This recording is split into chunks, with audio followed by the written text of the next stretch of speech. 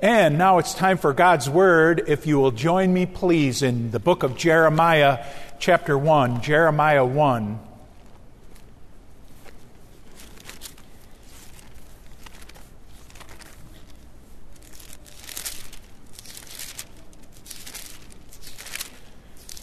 It says in the book of Jeremiah, chapter 1, verse 4, "Then the word of the Lord came unto me, saying, Before I formed thee in the belly, I knew thee. And before thou camest forth out of the womb, I sanctified thee." That means I set you apart. "And I ordained thee a prophet unto the nations." This morning I'm going to stay in almost completely the first 10 chapters of the book of Jeremiah. But you know how I preach. I often preach on one verse or even a half of a verse. But this morning I'm going to jump around quite a bit in the first 10 chapters of the book of Jeremiah. And I'm going to skip between multiple different translations. And if you will excuse me, I'm not going to identify which one I'm using. But I'm going to do something to help you instead, and that is I'm going to always put the verses on the screen for you to help you follow along, to help you take notes, and that's because we're going to be moving around a bit. It's going to be kind of a different message in the sense that it's going to be in sort of reverse order. The altar call part is going to be at the beginning of the message. And then the other part, the lead up to the altar call is going to come second. Now, how are we going to do that? I don't really know. We'll see. But this morning, I'm going to talk to you first about Jeremiah's call. And second, I'm going to talk to you about what Jeremiah has learned about God being relational. At Home Fellowships, our first unit, lasting 8 or 9 weeks long, is about the concept that God is relational. And that unit is coming to a close, and I'd like to speak about that concept this morning. In verses 4 and 5 here, we see the call of Jeremiah the prophet. And the Lord reminds him of something that he probably was already understood very well, that he was created by God and that God was involved in his formation right in the womb of his mother. Well, why begin by reminding Jeremiah of something that he knew? You would not exist if not for me. I created you. I have a special purpose for you. Because Jeremiah was formed for a purpose. Brothers and sisters, I'll remind you, the inventor of a machine knows the purpose of the machine. God was the inventor of this man, Jeremiah, and knew the purpose for Jeremiah's life. Well, you don't argue with the inventor of a machine, even though you may find other uses for the machine that somebody else invented. Take a bulldozer. Look at the very first bulldozer invented. It can do a lot of things. You can use it for a lot of purposes. You can use it as a counterweight because it's so heavy in order to stabilize a tall tower.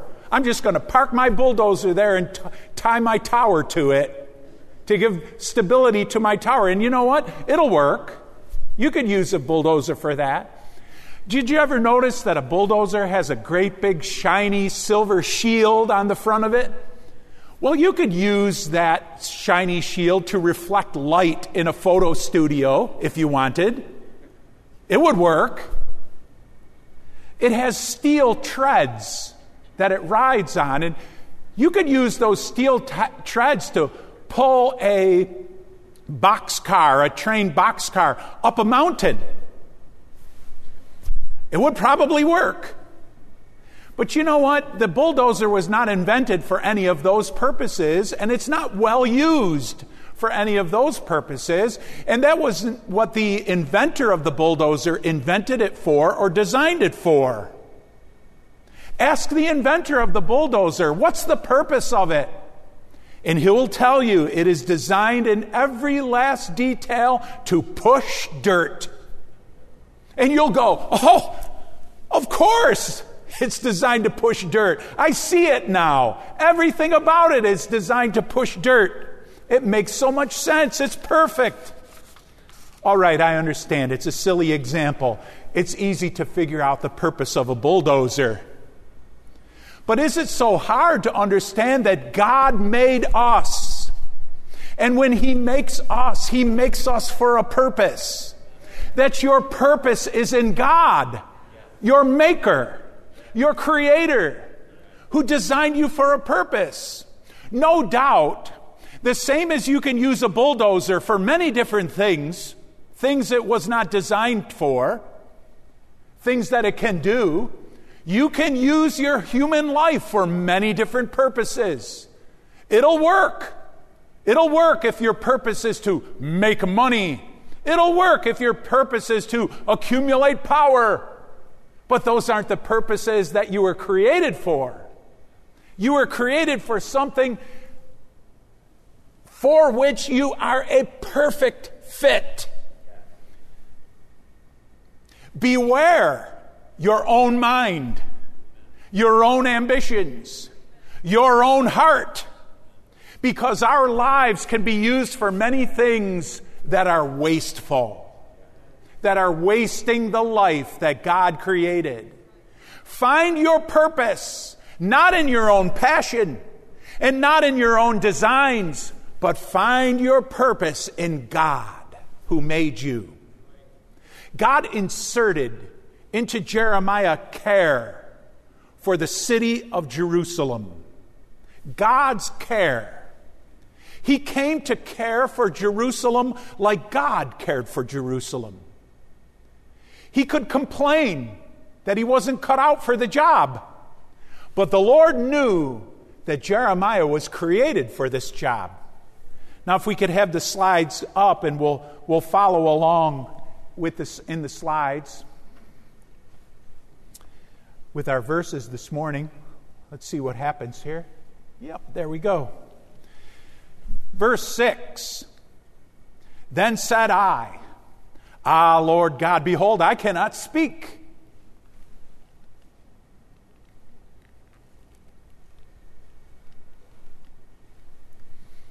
For I'm a child. But the Lord said unto me, Say not, I am a child. For thou shalt go to all that I shall send thee, and whatsoever I command thee, thou shalt speak. Be not afraid of their faces, for I am with thee to deliver thee, saith the Lord. Well, this morning as we sit in church, we can say, I haven't been called to be a prophet. That's not my call. That's not what God created me for. Okay, fine. But that doesn't mean you weren't called by your Creator to accomplish His purpose in your life. Your purpose might be different than Jeremiah's purpose, but you still were called to complete God's purpose for your life. Jeremiah wasn't the only one. Everyone is created by God, and everyone is created to accomplish the purpose that God has called him to do. I understand that men, especially, men more than women, don't like to be handed a purpose for their lives by someone else. They like to decide what their life is about for themselves. They like their autonomy. They naturally, because of their masculine animal makeup, yeah, for real. Our flesh is our animal part. We have our fleshly desire, men. And our fleshly desire, our fleshly masculine desire, does not like having the purpose for our life handed to us. That's not the nature of our flesh. We want to be pioneers. We want to be trailblazers. We want to be competitors. And I think this is true for women too. But I've been pastoring for quite a few years now, and I can tell you, I think it's a bit more, it's a stronger in men, particularly young men. And I think it's especially so in America too, don't you? What a history we have. We're a relatively young country in the world by world standards, but we already have a very strong tradition in our country of pioneering, adventuring, trailblazing, entrepreneurship. But God's children, make no mistake about this, God's children, including men, including young men, are not called to blaze our own trail. We may dream of blazing new trails where no one has gone before. The truth is, they're most often youthful dreams that don't pan out. Very few of us will actually end up living that dream of going where no one has gone before and blazing a trail. Most of us will probably do what so many in our country have done before us, and that is incur a lot of financial debt and then work very hard to stay ahead of it. But I can tell you that's not trailblazing. A lot of people have been there and done that. It's nothing to be proud of in Christ. It's nothing to be proud of in the Lord Jesus Christ to incur a great financial burden and then work your tail off just to meet it. It is not the purpose for which God created us. Galatians chapter 6 verse 14 says, "But God forbid that I should glory save in the cross of the Lord Jesus Christ, by whom the world is crucified unto me, and I unto the world." Brothers and sisters, we need to come to church often to be reminded of who we're serving and to be reminded of our purpose. We are not serving ourselves, and we are not serving a creditor. We're not serving a bank. We're not serving a corporate CEO. We're not serving a company prospectus. We're not serving a business plan, and we're not serving a pastor either. We're serving God Almighty. We're serving God.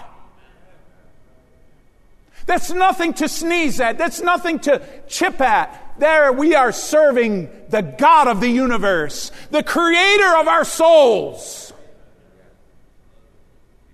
And we need to consult the creator of us to learn the purpose of us. None of us is called to serve God more, while others are called to serve God less. Oh, Brother Brian, you were called to serve God more. You were 17 years old and in the baptism tank, and God gave you a vision of yourself preaching. You were called to serve God more. I never looked at it that way. Do you look at it that way? Please don't. None of us was called to serve God more and some to serve God less. We were all called to serve God fully. Every one of us. None more and none less. Every servant of Christ denies himself. Jesus said it, "If any man come after me, let him deny himself." There is no serving Christ and getting around that. There is no getting by without that. You've got to take up your cross. You've got to deny yourself and follow him. He's not going to follow you. You're going to follow him in Christ. He'll lead you in a good path. He'll lead you in a good way. He'll lead you in a way of blessing. We need to give up the trail to God. God, you lead me. You lead me, Lord. It's the cry of every true Christian, isn't it? It's the cry of the heart of the redeemed. In fact, you can hardly call yourself a Christian if you're not also calling out to God, lead me. Isn't that where we began, at the altar, when we received Jesus Christ as our Lord and Savior? Oh God, lead me from now on in my life. Lead me. Amen? It'll get warmer in here if we all shout amen together.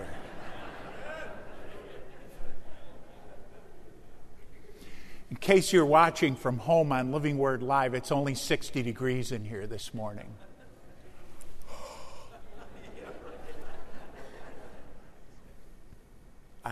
I think we'll be all right. I'm not mocking it. It could be difficult for some of you, but we're pretty gritty in Christ, right?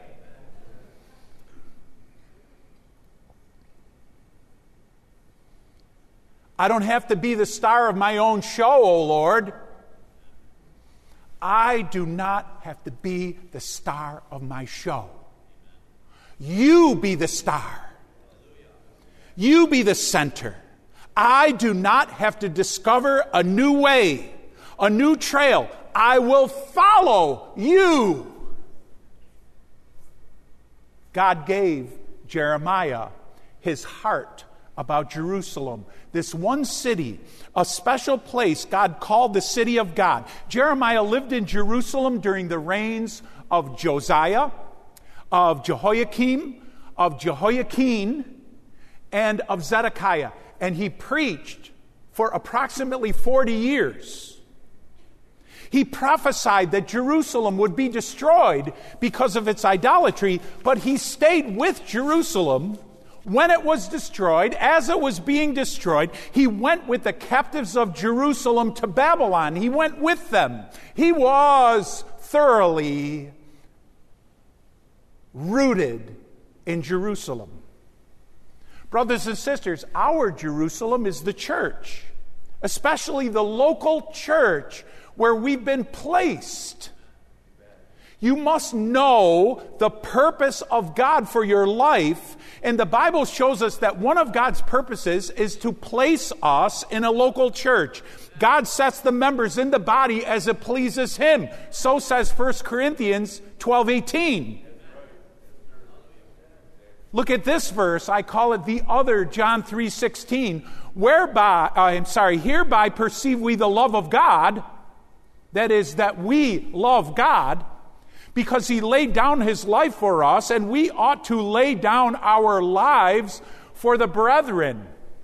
We ought to lay down our lives for the brethren. A lot of people say they're Christians today. They're Christians at large. They're Christians. They say, I'm spiritual, but I'm not religious. I don't believe in the institutional church. I don't go to any local church. It's just, me and my own spiritual activities. I read the Bible. I pray. I feel I'm close to God, and they're not part of the local church. And I wonder, how are they going to keep this verse of laying down their lives for the brethren? How are they going to follow that verse? Because we must follow this verse if we are in Christ. And we perceive our love for God by the way we follow this verse. It requires commitment to other people. We are not called to like them all. Even though I like every one of you, honest. Do you believe me? You're all so dear. Oh, stop. We're not called to like them all. We're not called to agree with them all. But we are called to lay our lives down for them all. We may be called to this type of service or that type of service, but you have to be there. You have to be there to lay your life down for them. You have to be with them. Jesus showed us the way. He didn't do Zoom meetings from heaven. He didn't do video conferencing from heaven in order to enter into a relationship with us. One of His names is Emmanuel. And shout for me, what does it mean? The church knows. It means God is with us. He came, He was born, He walked, He felt the exhaustion, He felt the hunger, He felt the pain when they whipped His back. He came here. Face-to-face ministry. Amen? Jeremiah was so infused with God's perspective on Jerusalem that it was an unbearable and it was painful for him to remain silent about what he was seeing. He began to think like God and feel like God. Look at Jeremiah 4:19. Oh, my anguish! My anguish! I writhe in pain. Oh, the agony of my heart pounds within me. I cannot keep silent. The only way Jeremiah could live with himself and have peace was to follow the call of God for his life. It's the same for all of us, brothers and sisters. We all have to follow the call of God for our lives. We all have to find the purpose for which the inventor of us, why he invented us. It's true for us all. Peace is found only in fulfilling God's purpose for our lives. There will always be a fight. Brothers and sisters, there will always be somewhat of a fight with doing the will of God, because it always comes with a cross and a loss. Serving God always comes with a cross and a loss. Our flesh, that animal part of us, our pride, our selfishness will squirm. No doubt about it. In the end, it's only doing God's will that matters in eternity and gives us inner peace. Jeremiah was troubled by the hurtful consequences of choosing the will of God for himself. But he realized in the end it was the only way to be a man of truth. It was the only way to find peace. To repeat, God put into Jeremiah care for the city of Jerusalem. His preaching was all in Jerusalem until Jerusalem was taken captive to Babylon, and then some of his preaching was in Babylon. But let's think of it today for ourselves, and not just look at Jeremiah as a guy off in the distance, but let's think about the care that God puts in all of us who are born again, for the church. The church, the local church, is our Jerusalem. And as God was inserting this care into Jeremiah, we might wonder what it was that Jeremiah learned about God. And I would say, above all, Jeremiah learned that God is relational. I think that the book of Jeremiah is one of the best books in the Bible. I don't know if it's the best book. It would be a very subjective thing to say, but it's a very powerful and strong book for talking about how God is relational. The vulnerability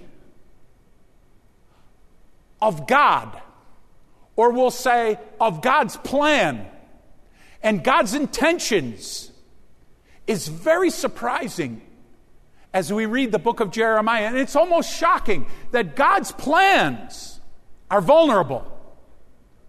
And Jeremiah actually learns, as God puts this care into him, about the emotional life of God. We can follow the story. God remembers a good starting place. In Jeremiah 2:2, go and cry in the ears of Jerusalem, saying, thus saith the Lord, I remember thee, the kindness of thy youth, the love of thine espousals, when thou wentest after me in the wilderness, in a land that was not sown. The Lord remembers when his people were different. His people had become something different than what they were. And the Lord remembers what they were. They were committed. They didn't need anything from the Lord. Their willingness to follow the Lord in a wilderness. You know, when you're following him in a wilderness, you've really got to trust him. In a land that was not sown, that means you could look around and say, well, there's not going to be no harvest soon. It's not that we're going to have to wait a little while for the harvest. The fields aren't plowed. The fields aren't sown. We're living in a wilderness with God, but they followed him there. They'd follow him even when there was no provision. They didn't need to be shown the provision first, and then they would follow him forward. They had each other, the people of the Lord and the Lord. And that was enough. It was all they needed. And I'll tell you, Living Word Church has this kind of history too. Oh, yes, we do. Many of us began serving the Lord when there was no money in the bank, no house, no rich job, no retirement plan. And the response again and again was, wherever you lead me, Lord. Just wherever you lead me is fine. Take me wherever you will lead me. When the Lord says, I remember thee, the kindness of thy youth. When he says, I remember, it's like saying, I was moved by the way you were. I took notice. I was touched by the way you were. I was impressed with that devotion.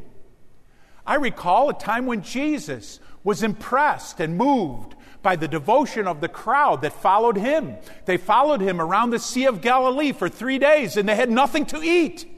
But they just kept following him. And the Lord says, I have compassion on this people. They have touched me. Their devotion has touched me and moved me. And it's one of the only miracles that is described in all 4 of the 4 Gospels is when Jesus divided the loaves and the fish, and he fed those people that were following him. He's touched by our devotion.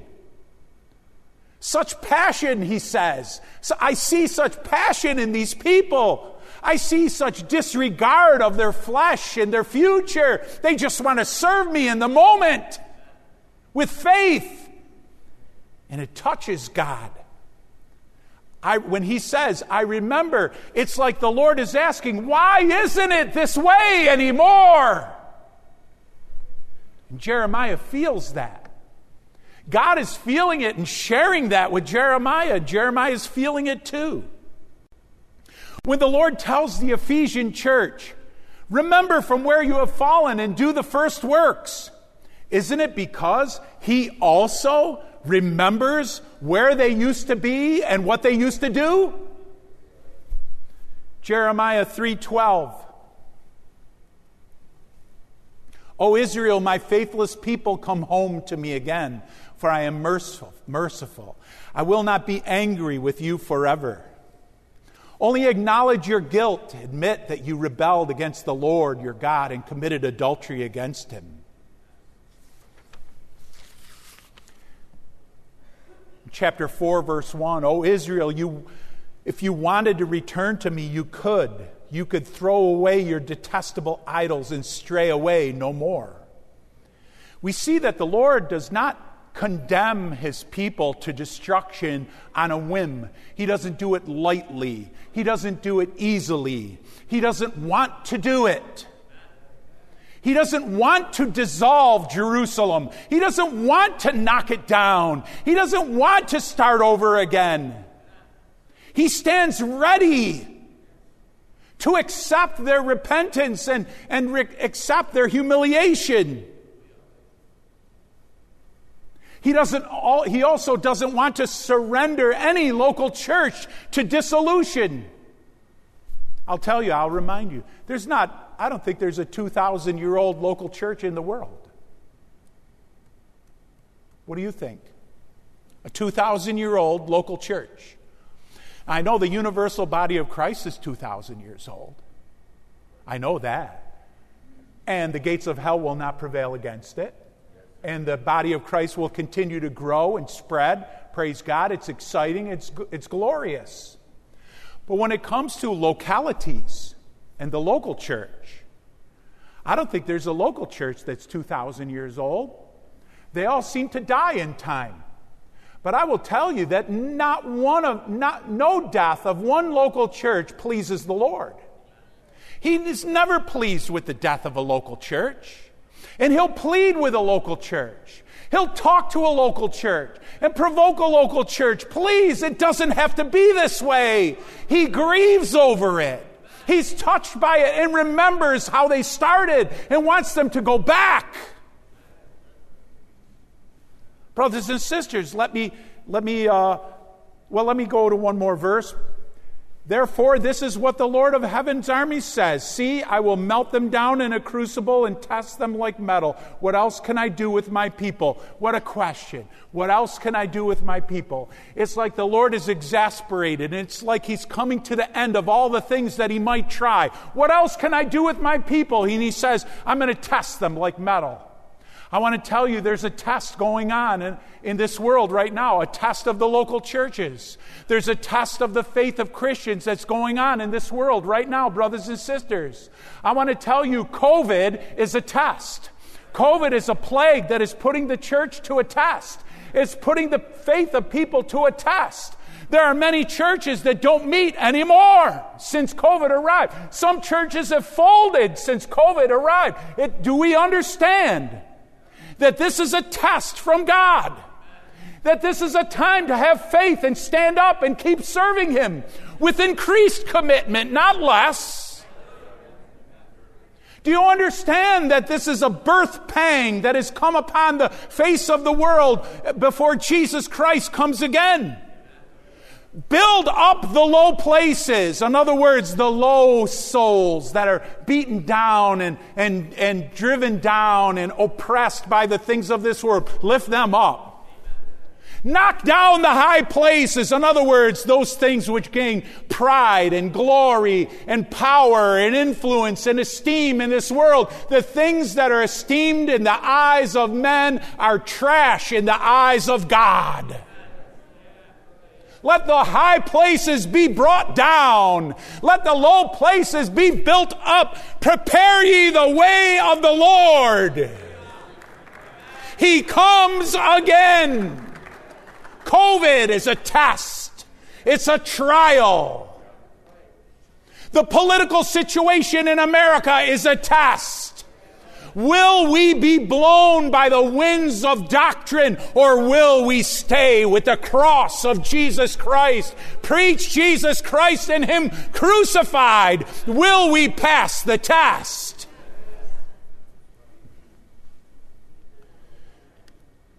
We're being tested. The political unrest in America today, the possible death of democracy in the world. I could see it. Is it calling us to patriotism?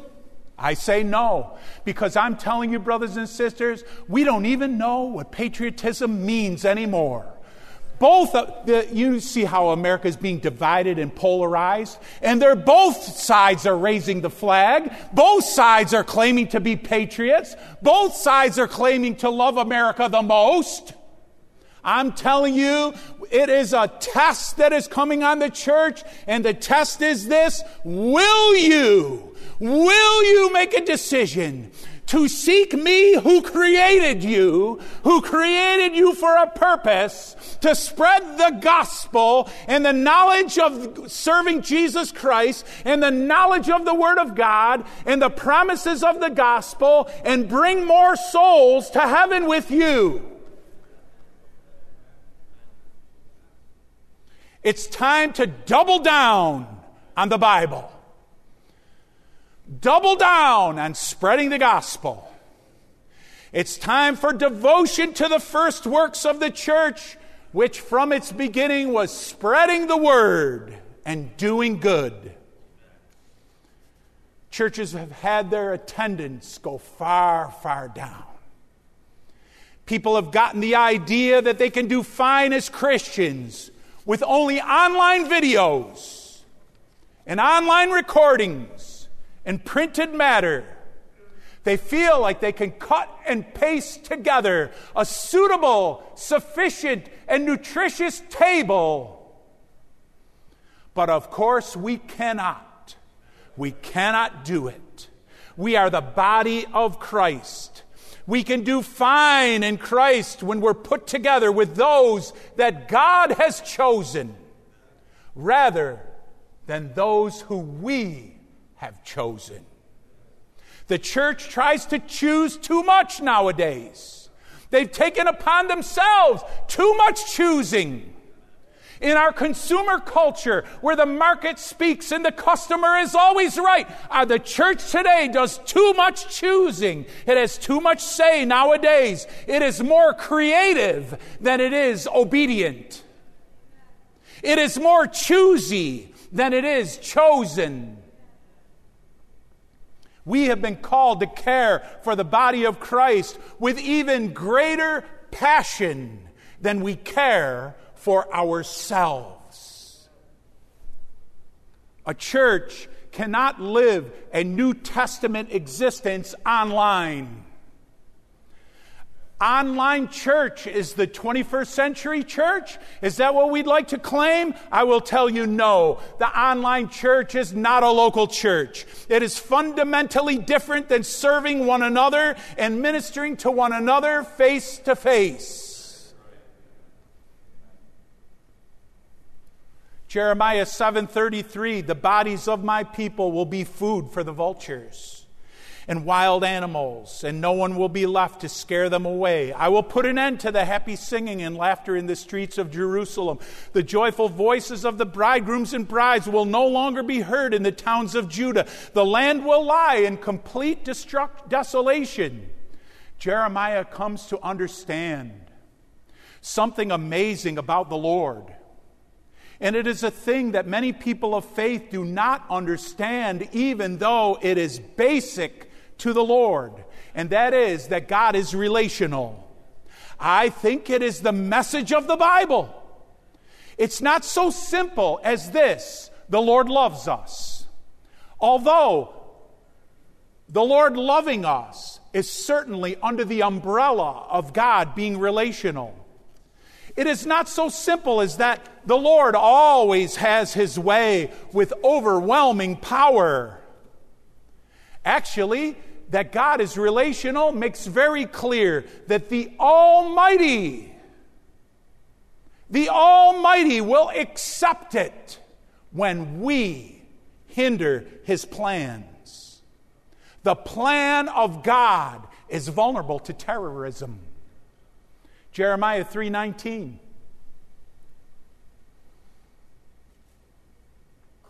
I myself said, how gladly would I treat you like my children and give you a pleasant land, the most beautiful inheritance of any nation. I thought you would call me Father and not turn away from following me. Amazingly, in the book of Jeremiah, we see the Lord speaking as one who has been boxed in by the choices of Jerusalem, his desires frustrated. In Jeremiah 5:7, it says, how can I pardon you? It's something that is repeated in the book of Jeremiah numerous times. How can I pardon you? You can hear the anguish of the Lord. You can hear the frustration of the Lord. I want to pardon you. You could have turned to me. I had great intentions for you, but how can I pardon you? I'm not speaking judgment to this local church. I'm not talking about condemnation of this local church. I'm saying, brothers and sisters, when you get to know the Lord, you realize that he is relational.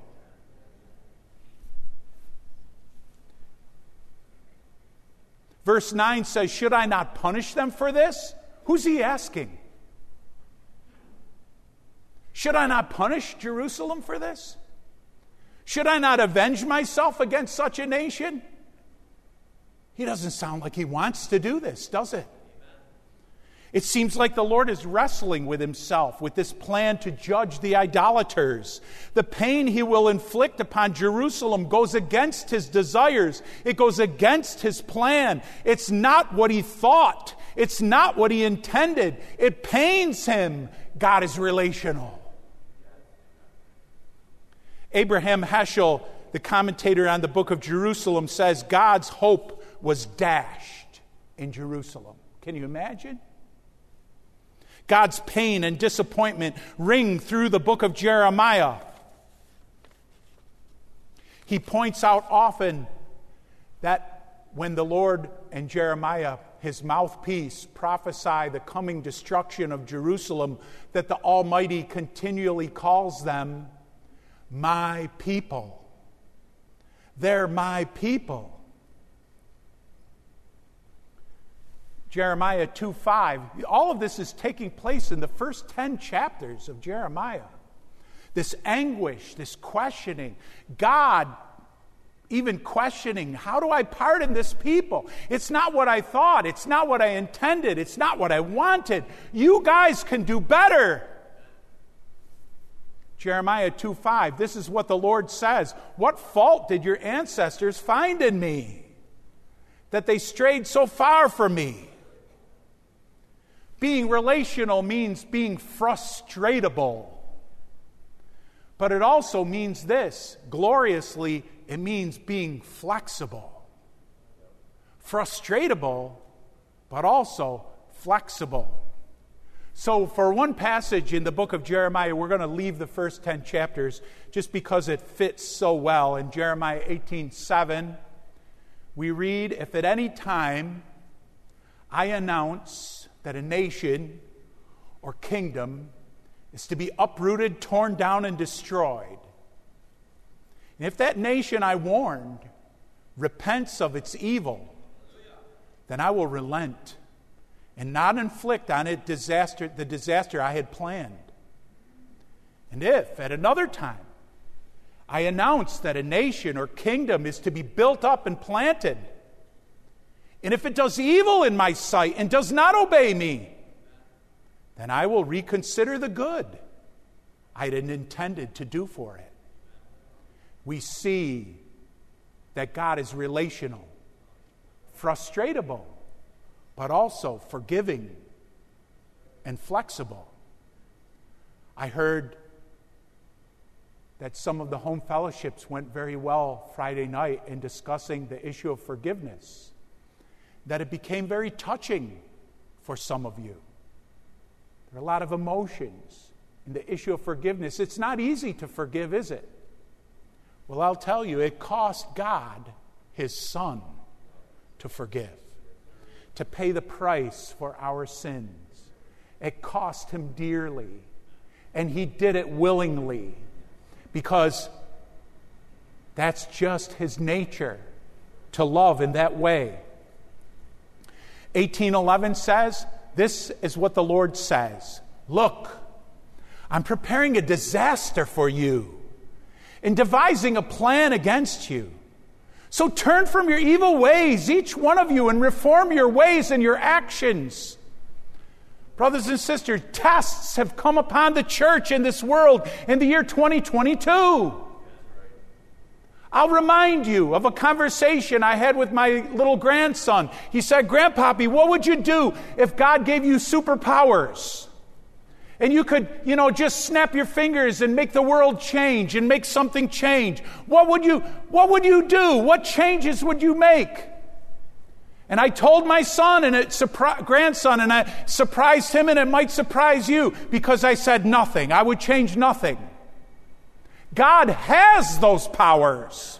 God is almighty. He has those superpowers, and he has not ended death in the world. He has not ended disease in the world. He has not made all the nations get along with each other. He has not stopped the drug addict from getting addicted. He has not stopped the rapist from his assaults. He has not done these things. If he has not done these things, who would I be to do it? I wouldn't want such a power. If I had it somehow in a thought experiment, I wouldn't use it. Don't you want God to end death, crime, injustice, trouble in the world? Oh, yes, I do. And I pray to him all the time, oh God, change your mind about that situation. Oh God, intervene in that situation. Oh God, bring peace to that person. Oh God, set that addict free. Oh Lord, deliver and save and heal that person who's afflicted. And then let God decide. And then give him the decision. Hand the decision off to God. Let him know what I want. And then trust and rest in his decision. Let's take it like this. The Almighty says to us, You have a big say in whether my good intentions toward you are realized. And may we feel the feelings of God. May we think the thoughts of God. May we have inserted into us His care for our local church. May we not gripe and grumble and fight and claw at all the things in the world that we don't like. May we not get COVID weary and stay home. May we stand up to the test with grit and faith and keep on serving Him and put our care and keeping into His hands, where they are better kept than in our own hands. Jesus Christ loves us. He'll take care of us. I pray that we stand up to the tests that have come upon this world, and that we determine to know nothing save Jesus Christ and Him crucified. May we not get over smart. May we not get over thoughtful. May we serve Him instead with all of our hearts, with the very love of our hearts. In the name of Jesus, amen. Praise God. I actually think it's warming up in here, Brother Scott. I see you look pretty relaxed there. You're not too worried about it, huh? Well, now that it's nice in here, Sister Joanne. Hear the word of the Lord. If my people, who are called by my name, will humble themselves and pray and seek my face and turn from their wicked ways, then I, God, Jehovah, will hear you. I will forgive you. And I will heal your land. Thus saith the Lord Jehovah. Hallelujah. Seek Him, Lord, while He may be found. In Jesus' name. If any of you needs the help of the Lord, you need the intervention of God, and you want God to insert into you His care, His thoughts. You don't want to fight with God's purposes for your life, but you want to accept them and yield to them. And this word has touched your heart. I invite you to come forward now. It's not so cold in the room now. I started early because I thought I would dismiss early, but it's actually a little warmer now. Or maybe I'm just warmed up by running around up here. But come on, brothers and sisters, if you desire to seek the Lord, let's not be in a hurry.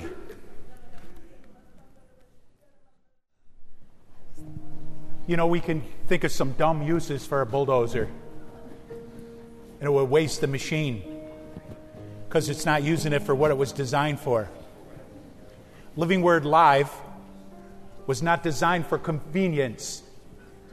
It was not designed to enable us to stay home when it's more convenient to stay home.